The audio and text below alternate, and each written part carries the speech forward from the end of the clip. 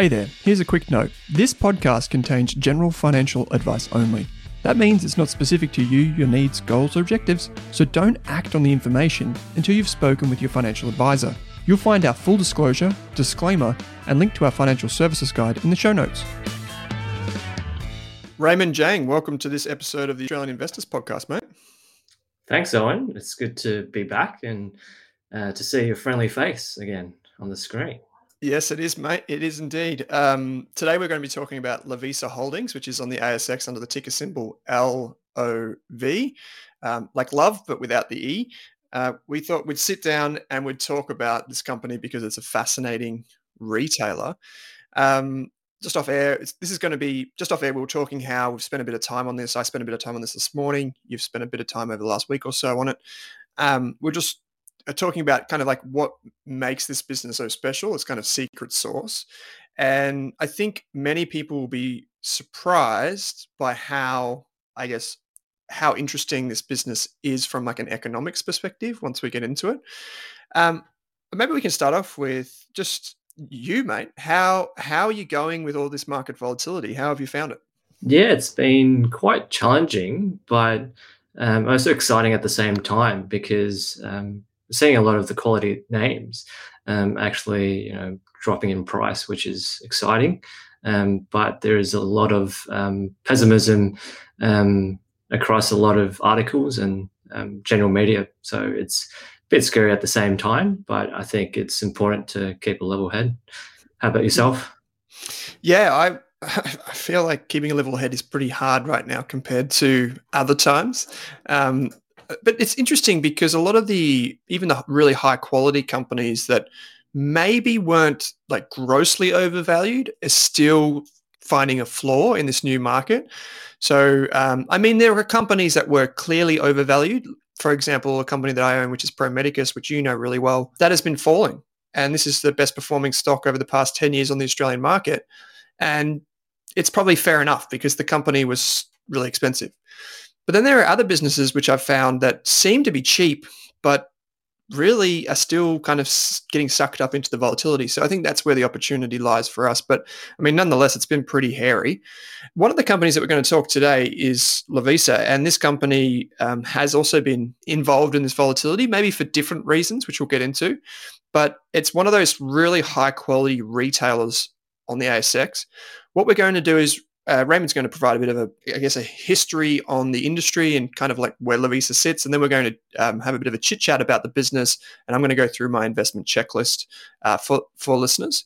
So, mate, this episode, by the way, is powered by Selfwealth, our newest sponsor on the Australian Investors Podcast. You can head to selfwealth.com.au, $9.50 for a trade, buy or sell, trade Aussie, US and Hong Kong listed stocks there. So maybe for those of people that are watching on YouTube, I'll flick on my screen here and we can see Lovisa just here.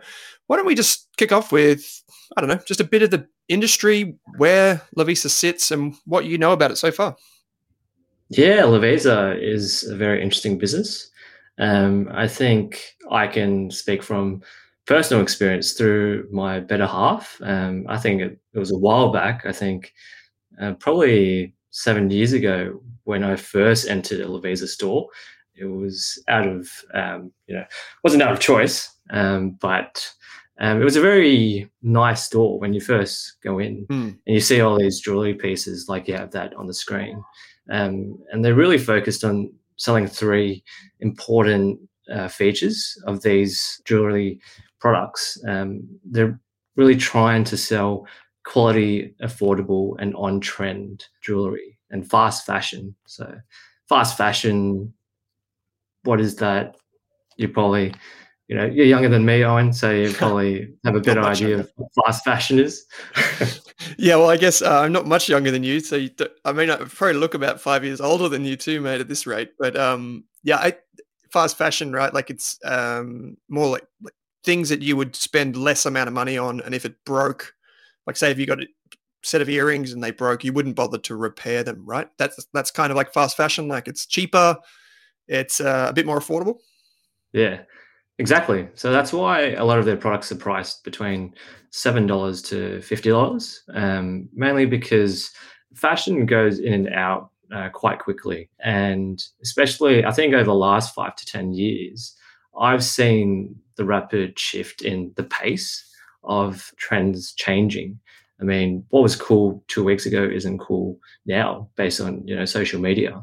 I think social media and the internet has played a big role in that.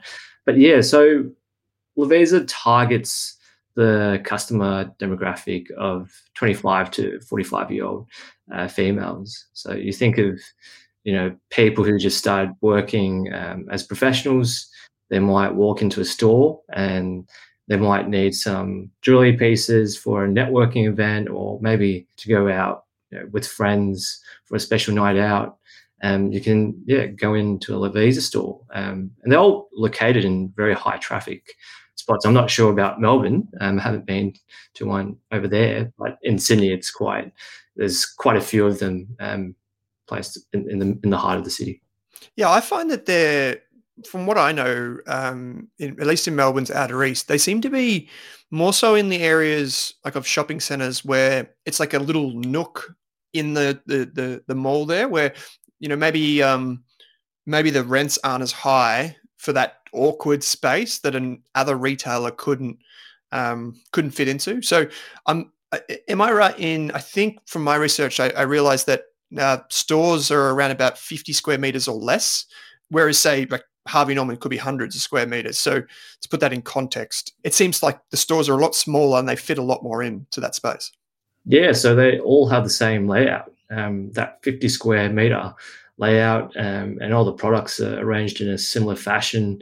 And yeah, they're in those small kind of places where I think people often walk past on the way to work or the train station. I've noticed a few at Town Hall Station, which is like in the heart of Sydney CBD. So, and that goes to Lovisa's strategy of not spending money on mass marketing, and they're really relying on putting their stores in high foot traffic areas to really enhance their brand. So, which is something I like, because I tend to shy away from companies where they're trying to compete on getting eyeballs through spending a lot of money and capital on marketing.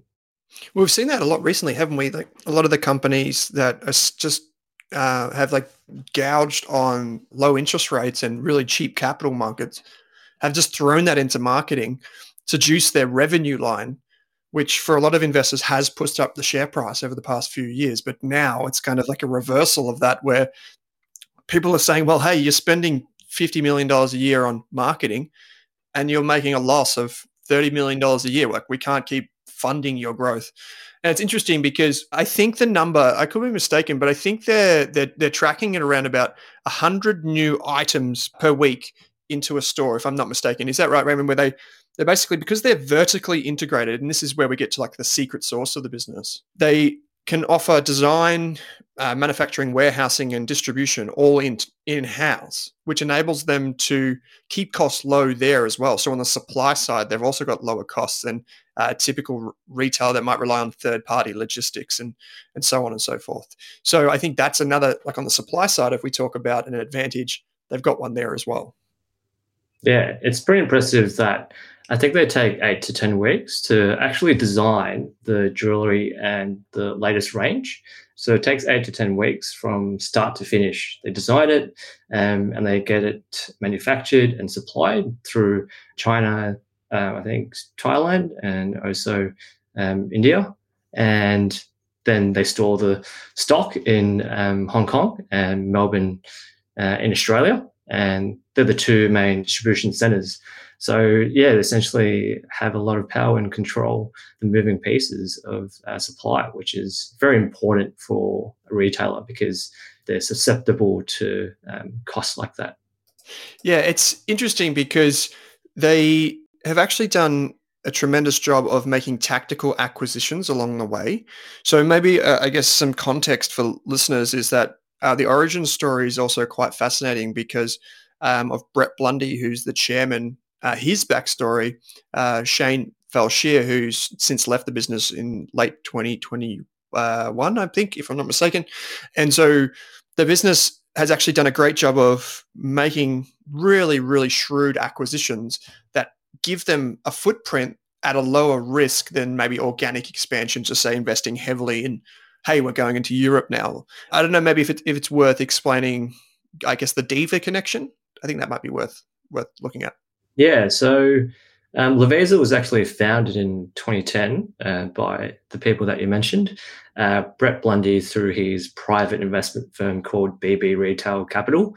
So BB Retail Capital actually invested in very well-known brands that are probably close to our hearts in our generation. So Yep. businesses like Sanity Entertainment.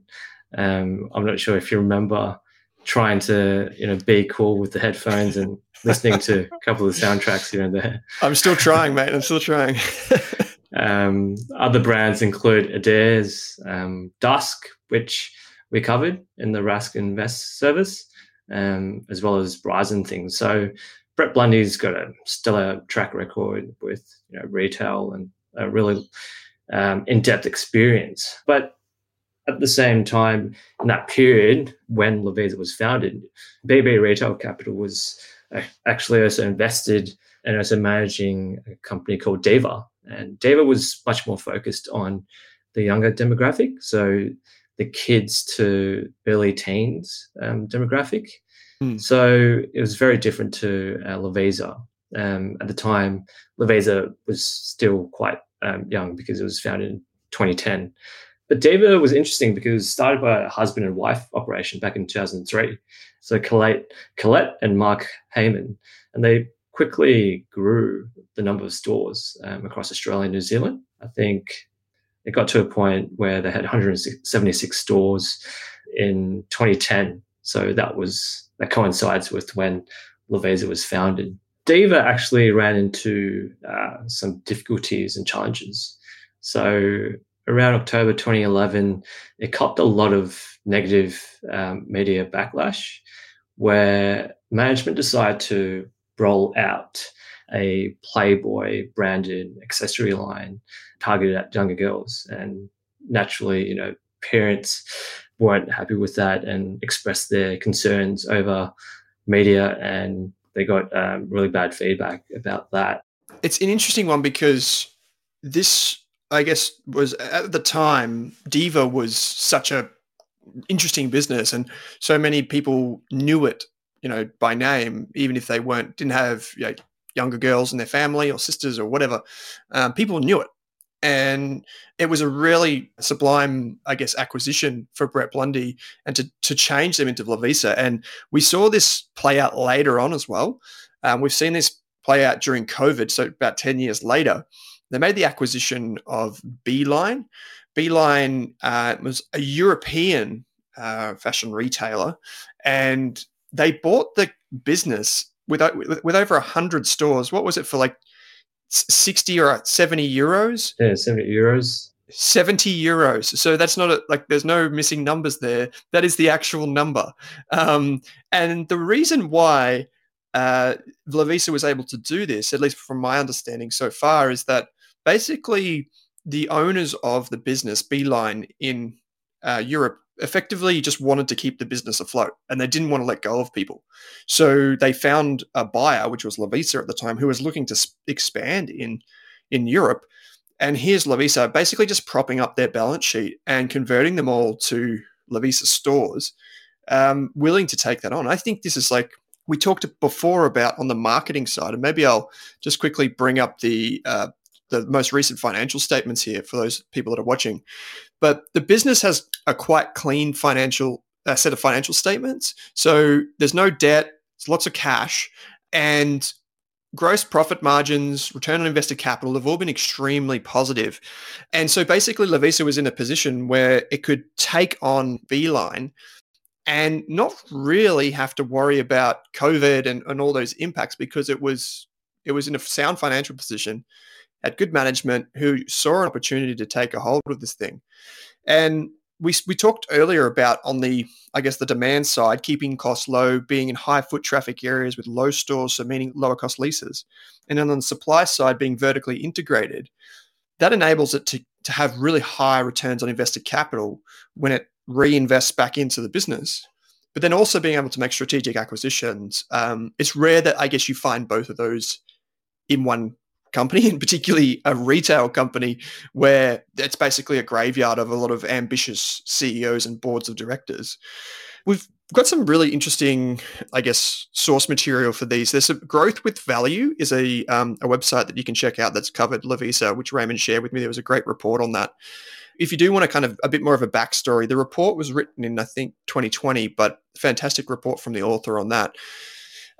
Mate, I think one of the things that people always think of when they're talking about retail is basically like competition. What's stopping a competitor from doing exactly what Lovisa is doing or has done? Maybe we can talk to them for a little while. I was actually interested when I was running it through my checklist. I was actually interested to know that many of the competitors that Lovisa has around the world have been basically run into the ground. So there's this one in Europe. It's called Claire's, and it also has a business in the United States that it filed for bankruptcy, and then within 3 years it was trying to IPO, and this was like last year or something. But it has $500 million of debt and $400 million in derivative liabilities. And then we've got, I guess, a bunch of other names, which you just mentioned, like Diva. So many others have gone into liquidation here in Australia. Yet Lovisa's kind of held strong. I guess let's just talk. Maybe we can just riff on competitors for a bit, mate. I've got Pandora as one competitor, and then you've got the big fashion retailers like Zara, maybe even Sportsgirl. Offers some accessories. H&M. H&M, yeah. But these Mimco, but Mimco is probably at the higher end. Like I remember seeing some purses from them about $100 versus that's a lot more than what you'd pay for anything from Lovisa. So I guess, how do you assess the competitive environment so far? I know you're still going with your research, but how have you thought about that? Yeah, the competition when I first looked into a few of those competitors, when you actually look at Claire's stores, we'll start off with Claire's. You'll see the shop front of the store. It's all purple and it's got a lot of stuff going on. Like, it doesn't purely focus on selling jewelry. And if you actually go through the whole product line, it sells a lot of different things like toys there. They even sell, photo frames and home accessories, stationery. But it's very different kind of customer demographic. It's much more targeted at kids to early teens. And if you actually Google Claire's and then go to images, you'll see a lot of shop fronts. And because they've been around for so long, a lot of those stores are actually quite aged. And you see the fit out is quite similar to perhaps like a reject shop where you put the steel tilts in the back, and then you put the products on, and you've got the sticker price tags. You see a few of them have been refurbished though, and probably newer. But yeah, I think when you see Claire's, there's a lot of different products. So whereas Lovisa is quite focused with their product range and their core focus. Lovisa, just looking at it, Lovisa reminds me more of like a higher end. It's sure they've cramped stuff in, but it reminds me more of a higher end jewelry business. Whereas Claire's looks more like you said, like a reject shop, kind of like maybe like a Premier Investment Smiggle type store. It's colorful, it's purple. If I could put myself in the shoes of, say, a 20-year-old female or a 25-year-old female, I don't want to go into a store that looks like Smiggle to get a nice pair of earrings that I'm going to wear out tonight for dinner. So I think that plays a big role in, I guess, the experience of a Lovisa store too. And I've actually come across people, and through acquaintances, come across people who work for Lovisa, and they talk about how much pride they take in their store, and if they're like the manager on duty, how important it is for them to make sure everything looks really nice. So it's inviting for people to come in. The stock is available. There's no one needs to ask, do you have this in stock? You can see it on the store, up on the shelf.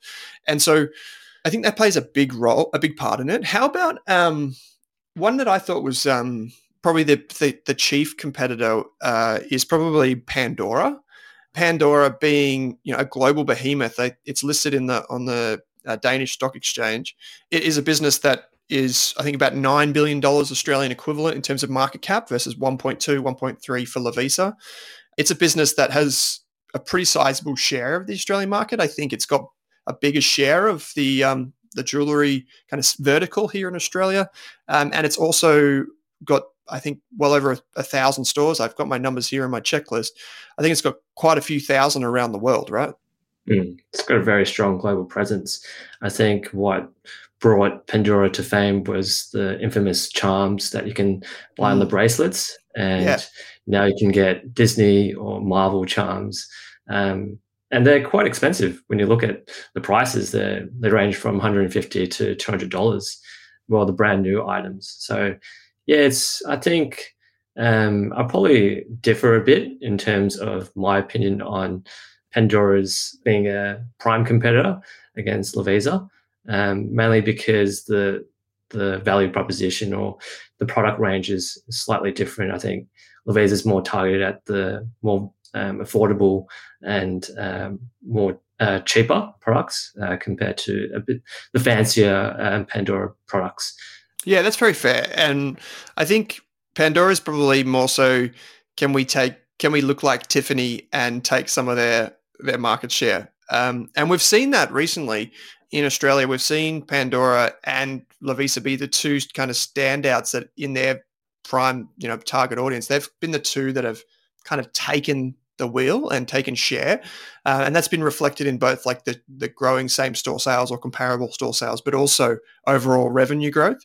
I'm not sure if you got a chance to check. Did you check, I guess, the digital side of Lovisa? Because like competitors do emerge through e-commerce these days. Like we talk about, Amazon offering these things. Did you read much into that, or? No, I haven't. I haven't had the chance to look at the website traffic stats, which is always very insightful. Yeah, I had a quick look today just before jumping on the show, and Lovisa is a lot smaller than say Proud's jewelry business here in Australia. A lot smaller than Proud's, but it's also a little bit smaller than the Pandora website. And the reason that I bring this up is that Pandora is a business that is global and has done a pretty good job of having a presence in digital. So I think that's worth talking about, is kind of like, why would Lovisa still be relevant in 3 or 5 years when Amazon and all of these other digital businesses are knocking on their door? And I think it comes back to, in some part, the experience that you get from going to a Pandora or a Lovisa store. It's probably different than going to an Amazon store or something like that. So here we can see, I've just got the traffic stats up for the last month here in Australia. We can see that and for those of you that aren't watching this, they've just got the SimilarWeb website up. That's similarweb.com. You can compare website traffics and analytics. And here we can see that Pandora's Australian website gets about 822,000 hits a month versus Lovisa's 523,000. The rest of it's pretty comparable. But the reason I bring this up, mate, is that I messaged you before the show today, and I said, hey, do you know how much Lovisa is making from its digital efforts, its online store? And the answer was neither of us could work it out because management don't disclose that. So I think, when we talk about that being a risk, sure, but maybe it's also an opportunity. They're reporting that, they're telling us that sales are going up and quite quickly, but we just don't know how much in terms of sales is going through the site versus going into store. I'd imagine it's quite small. Management have hinted at it being in its infancy. So I guess it's something to watch if you're an investor, like watching if management do start to report on, hey, this is how much we're getting in online sales. I mean, I think it's going to be small, but it's something to keep in mind. Yeah, I think it's also important to mention the piercing services that Lovisa provides as well. I don't think Pandora offers that because there's much more earrings and body piercing products as well on Lovisa. So I think that's a point of differentiation that Lovisa has, and that kind of sways people to go in store instead of shopping purely online. Yeah, for sure. I think that's a very fair point. Like, there's a reason for people to be in store, and I know that there's this whole thing about I guess we had this with cinema 5 years ago, where investors were saying, the cinema is dead, the cinema has gone, and for all intents and purposes, it could still go. We don't necessarily know if people are still going to be going to cinemas to watch a movie in 3 or 5 years, but I think it's much like a restaurant, right? I think we don't go to a restaurant necessarily for sustenance. We go to a restaurant for the experience. And I think it's very much the same with the cinema. You go to the cinema because it's an experience. And I think the more that retailers can focus on the experience of the store, the better they'll be. And I think Lovisa, more so than many others, have done a pretty good job of this. Of course, if people aren't going to shopping malls, if Westfield isn't opening in stores, then it's an issue. But like you said, you can have them at train stations, you can have them basically anywhere, and people will get that similar experience, which is kind of cool. Mate, maybe just for the sake of time, I could take you through my checklist, and you might be able to just give me some feedback on it. I won't necessarily go through the whole thing end to end, because if I did, we'd probably be here for a while. But I worked the company through my checklist, and just to save people the hassle of like how well did it do, I ultimately gave it a score of 57.5. And to put that context around that, this measures business quality. That's what I try and do with my checklist. And Magellan Financial Group got a 65.5. ARB, which is the Australian Bull Bars business, got a 69, and Xero got a 75. So this is measuring business quality. There are a few points where I guess Lovisa fell short, and that's maybe not necessarily a reflection of Lovisa. Maybe it's more a reflection of the way that I choose to invest. But we can see here that on the screen in front of you, and I'll just run through it quickly. I'll give you the high-level summary. I feel like Lovisa has a really strong set of financials. I haven't necessarily done heaps and heaps of digging into various metrics like days working capital and all these different types of working capital metrics, which are really important for retailers. But one of the things that I did notice is that working capital is quite comparable between Pandora and Lovisa. So there's nothing like glaringly obvious standing out there. And that would make sense because fast fashion is all about turning things over. I know you've had a quick chance to look at my scores for the company. I don't know if anything jumped out to you, mate. The big ticket for me is how well can this business scale? In the past, we saw operating leverage, just rocket. We saw the business's sales go way up with its, payback on stores between 8 and 12 months. It could just roll out stores, get that paid back, and then they were growing at like 5 or 6% per year in terms of same store sales. So you were having this huge ROI, just revenue falling straight to the bottom line. I gave it a 2 out of 4 for this metric because I'm not sure as they expand into Europe and the USA if that's going to be more difficult. There's a graveyard, particularly in the United States. I don't know if you have an opinion on that. Yeah, I think that's a big question here with Lovisa, is whether it's capable of replicating its success across Europe and the US. And I think if you really review it under the bonnet of what management have been saying and what they're planning on doing with their rollout strategy, and remaining disciplined with ensuring they secure highly valuable sites and sticking to their value proposition and not veering away from their core offering of cheap jewelries that are quality, I think that is a strong sign that they could be the success story that others were unable to fulfill. And I think the biggest concerns and the biggest red flags with retailers, especially when they're going into that growth phase, is really expanding across different product segments and also just really growing really quickly, quicker than they can manage. And I think Lovisa is in a different position because Brett Blundy, he's had a lot of experience in retail. He knows what works and what doesn't. And I think the management team have gone through with that, especially with Diva. I think that balanced approach and disciplined approach with capital allocation really provides me with confidence in them being able to execute. Yeah, remember you and I did that podcast, it was probably 6 months ago now, where we talked about culture. We talked about Culture Killers, I think was the title of the Australian Investors Podcast episode. And in that episode, we talked about how we pulled up HR scores and HR reviews of companies. I was fascinated when I did run it through my checklist that Lovisa's scores on Glassdoor.com were the worst of any of the fast fashion retailers that I could come across, but also all of like the vanilla retailers as well. It was 2.7 out of 5, and that's with a sample size of about 500 employees. 900 employees it was in the end. So, this is not like a small sample where some of the competitors were getting 4 out of 5, 3.8 out of 5. And so for me, I guess I was a bit surprised by that. But I remembered an anecdote when I was speaking to a duty manager at a Lovisa store who basically said, it's a fast pace. You work hard when you're at Lovisa. Like there's no place to like sit and rest in the back of the store because all of the space is used for people to actually do things with the inventory and like for it to be shelf space and for employees to, organize the store. So there's no space for you to like sit down, have a cup of tea, chat with your colleagues or anything like that. So I think that's probably a valid thing as well. So I gave that a 1 out of 3.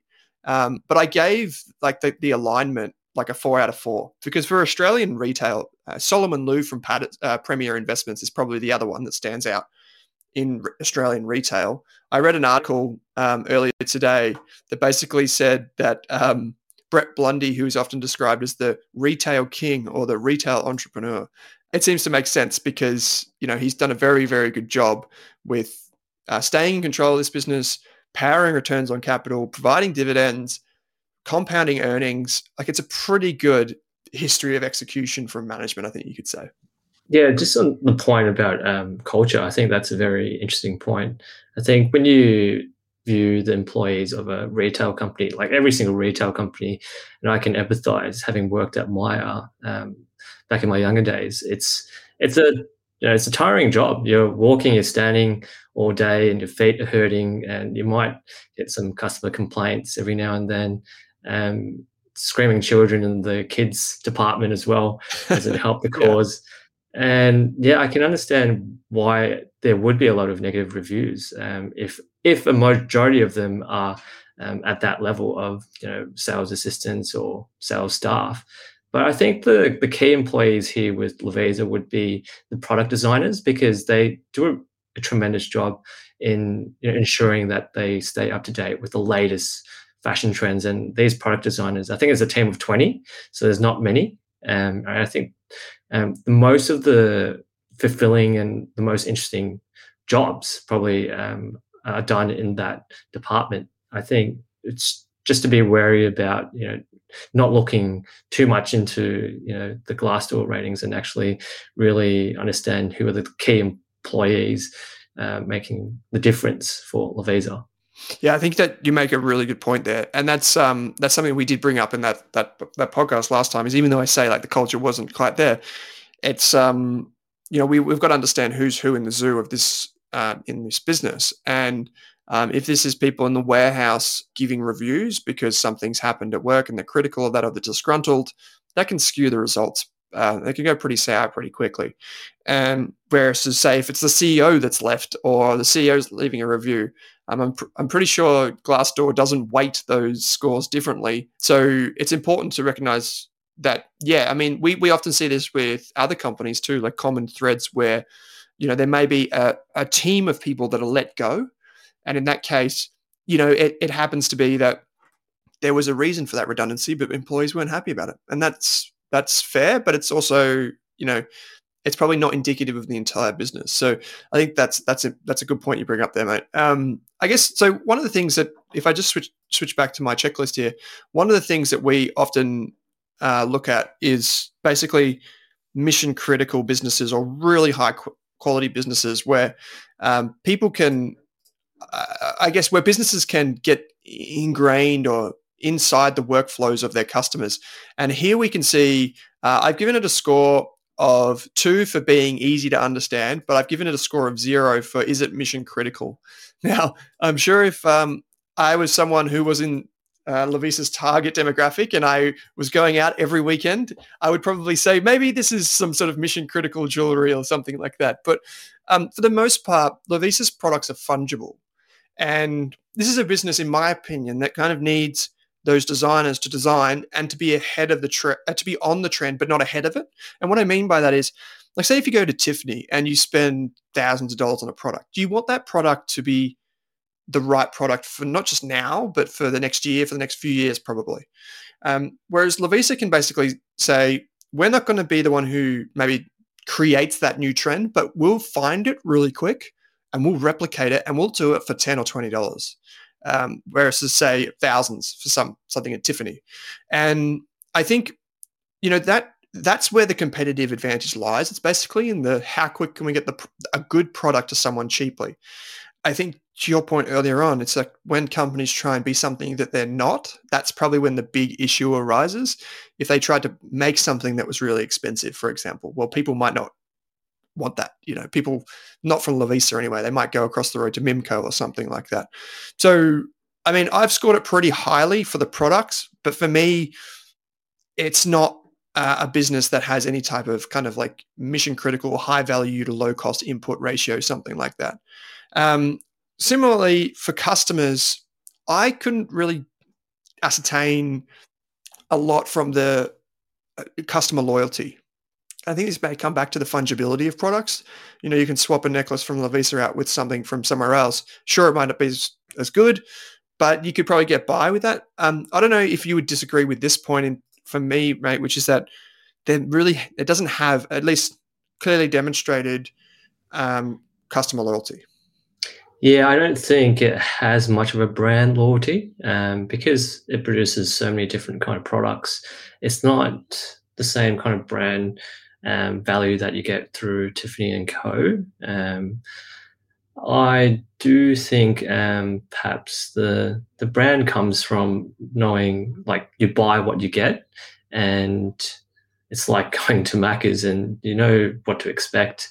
And it's a similar thing with Lovisa, and I think the convenience of it, like you know what you get, and then say you don't have jewelry for a networking event that you got invited to a friend's party, and then you can just go in store. So it's kind of tailored for those situations. But yeah, it doesn't have I don't think it has the same recurring revenue that you expect from other high quality businesses, like say We've seen a lot. Yeah, like Premanicus. We've seen a lot of retailers try and like build this. So we saw when you and I and Catherine, we looked at Dusk, which is the candle retailer. They try so hard to get you on their loyalty list and on their mailing list for discounts and so on. Mecca does the same thing. Adore Beauty does the same thing. Many of these e-commerce retailers are trying to get you to be loyal and to have that, I guess, that presence of mind. So you become less price conscious and you become more like brand focused in your decision making. Whereas I couldn't really find, like, even on the website when I was surfing around, I couldn't really find like a really strong emphasis on, hey, let's join the mailing list, let's follow Lovisa here or there. Maybe I'm mistaken, maybe I need to do a bit more research, but I didn't really find that. So maybe that's an opportunity for them to build some of that customer loyalty. I don't know how well it will work. That's probably for people smarter than me to figure out. But for me, yeah, it doesn't really have that loyalty, and it probably doesn't have the pricing power. Instead, it has the cost advantage, which we talked about before. So my checklist scores for pricing power, which doesn't lend itself very well to what Lovisa is doing. Maybe before we kind of wrap up the show, I think maybe the key area of focus for us just on the end here should be the competitive advantage. Where do you think Lovisa's moat lies, if at all? I think it actually is management strategy, because they've been able to secure really good locations, and they've been patient with how they approach the rollout strategy. They've committed to entering a territory, at least one territory per year, based on their prospectus back in 2014. and they've stuck to that strategy. I think they tried to roll out across Spain, and they realized that it wasn't working, so they pulled that back.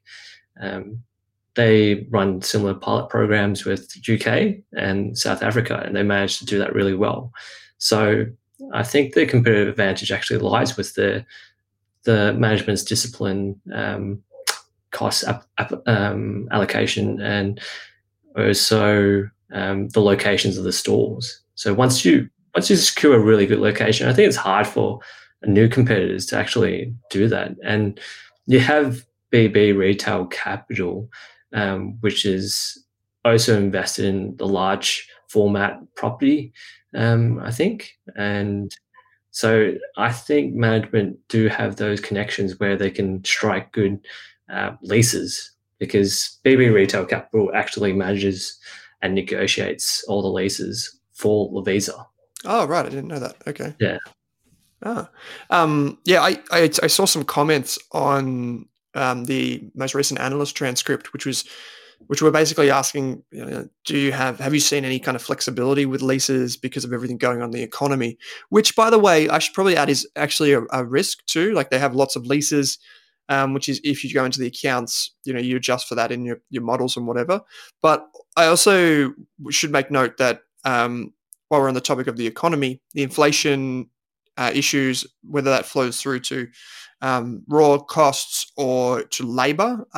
There was a note about that basically in the most recent half year saying, we've noted them, and that's maybe explaining some of the pressure that we're seeing at the gross margin level as well. But also, they rely on air freight, but we've seen around the world the cost of freight is going up. We've seen delays from major places in and around the world. There was actually an interesting comment on that in the recent half year around about 50% of their inventory, I believe, and you could correct me on this if you know it, flows through their Poland and China-based distribution centers. So rather than predominantly through Australia or Melbourne, where it was in the past, there's now more flowing through those markets as those warehouses as the business gets bigger outside of Australia. I think the ways that we could measure whether the business is still executing, to your point about management, is how is the return on capital looking? Like once you adjust for that, you want to adjust for COVID and whatever. We saw in Selfwell just before that, return on capital is traditionally, up in the high teens or in the 20s, which is a really high return on invested capital for a retailer, but not dissimilar to Pandora. I might add, like their economics are pretty special too, and that their share count's been dropping and so on and so forth. So that's maybe one thing that we could monitor over time. But the other thing, I guess, to be mindful of too is, I guess, is the business willing to pull back from key markets overseas if they're not executing? I couldn't find anything on, say, like the payback period for US stores, the payback period for European stores. I think they pulled out of Spain, which was which was interesting, and that shows maybe discipline there. But I guess those are some things where we could judge management's execution if that is their competitive advantage. There's also a special note here to a Joe Aston article written in the AFR that basically highlighted Victor Herrero, who's the new CEO, is stood to earn something like $68 million in incentives over 3 years if he achieved an EBIT target. And you called this out separately before we came on air today, as they changed the goalpost. Lovisa changed the goalpost. They went from compounded earnings per share to an absolute number, which includes like EBIT. Like just so, maybe I'll let you unwind that. Like why that's an interesting change. Why is it interesting to go from earnings per share to an absolute figure for operating profit? Yeah, so back in FY20 in the annual report, you'll notice that they had a long-term incentive arrangement where key management personnel's goals were linked to trying to achieve a certain compound annual growth rate. And it had different tiers. So I think the lowest was probably maybe 10% per annum, and then it slowly was like 12%, 14, 16%, and depending on how much growth they were able to achieve, then management were entitled to receive performance options through that.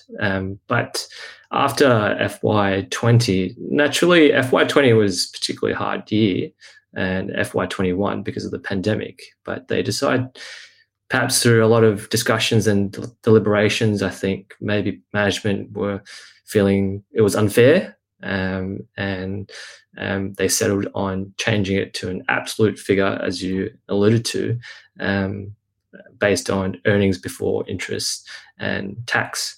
And that's an absolute amount, so which is very different because earnings per share compared to an absolute amount, I think it's easier to achieve.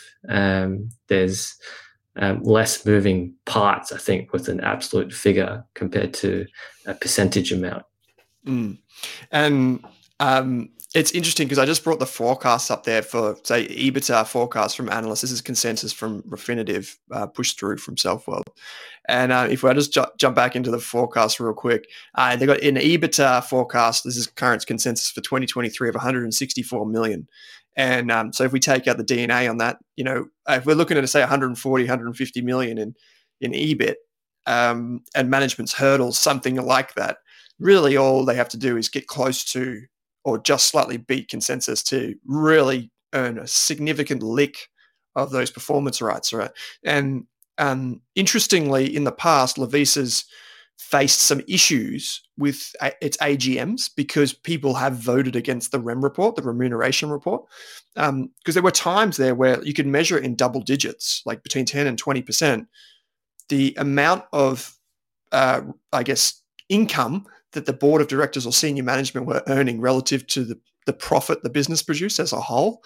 So you're probably thinking, well, that's a lot to pay back to these executives. But I guess the reason that they can do that is they've got a founder who's the chair, who owns a lot of stock in the company, has significant sway with voting rights.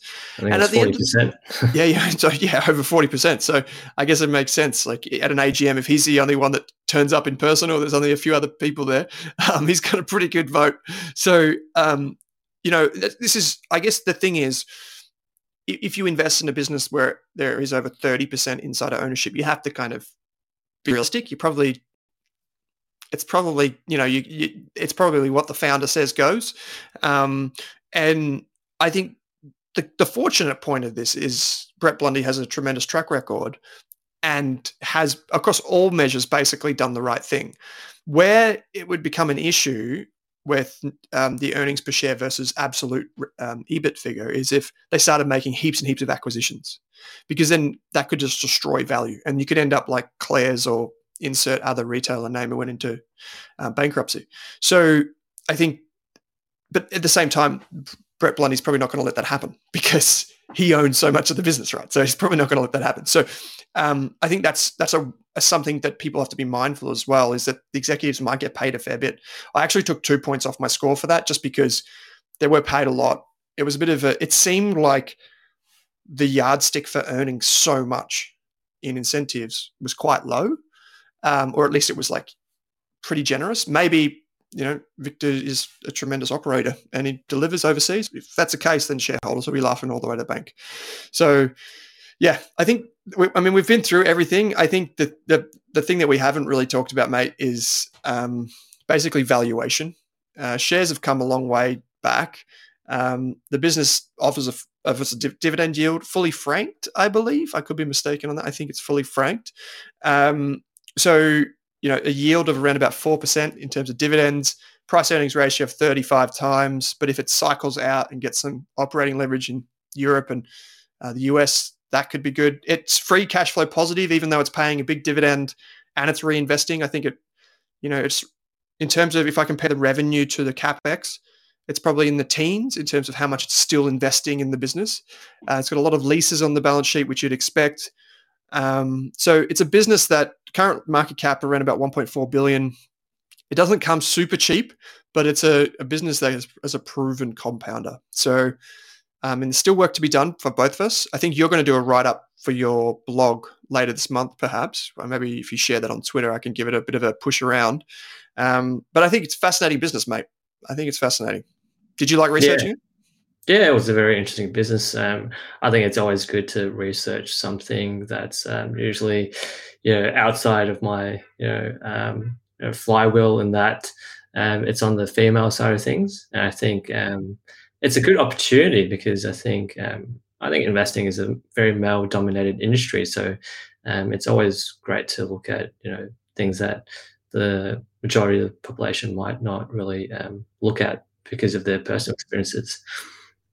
Yeah, like I've never personally bought anything for myself from Lovisa, but I know my partner and friends definitely have, and I always go past and it's busy. It's kind of like Pandora and Lovisa are very busy, and everything else is pretty quiet. That tends to be the way that it is. And if you follow the crowd, you might find that there's a reason to get excited about it. And I think there's a lot of reasons to like Lovisa. It's not a stock that I own. Do you own it? I probably should No, have asked I that top don't. of the show. Yeah, no, me neither. So it's definitely one that I'm going to put on my watch list and keep going. I think there are some areas that I need to know a bit more about. And particularly, I want to get a better handle of like the economics in the United States because during COVID, the economics worsened, obviously. So I want to find out more about that. Try and get a handle on how much they're actually making from per store in the United States and Europe would be great. And then also just seeing the competitive landscape evolve, how they are going to build loyalty or not. I think that's really important too. Raymond Jang, you're on Twitter, mate. You've got is it rjang underscore? I think Yeah, that's right. that's the Twitter handle. You can reach Raymond there, and you can reach me on Twitter at Owen Rask. All the links are in the show notes, so jump on there and click. Say good day. Let us know if you want to do another one of these episodes. If you want us to do another one of these episodes on a company of your choosing, there are so many great companies out there which we can dig into, and we're more than happy to. So, Raymond, on behalf of myself and everyone listening on the Australian Investors Podcast, thanks for joining me. Yeah, thanks for having me on, Owen.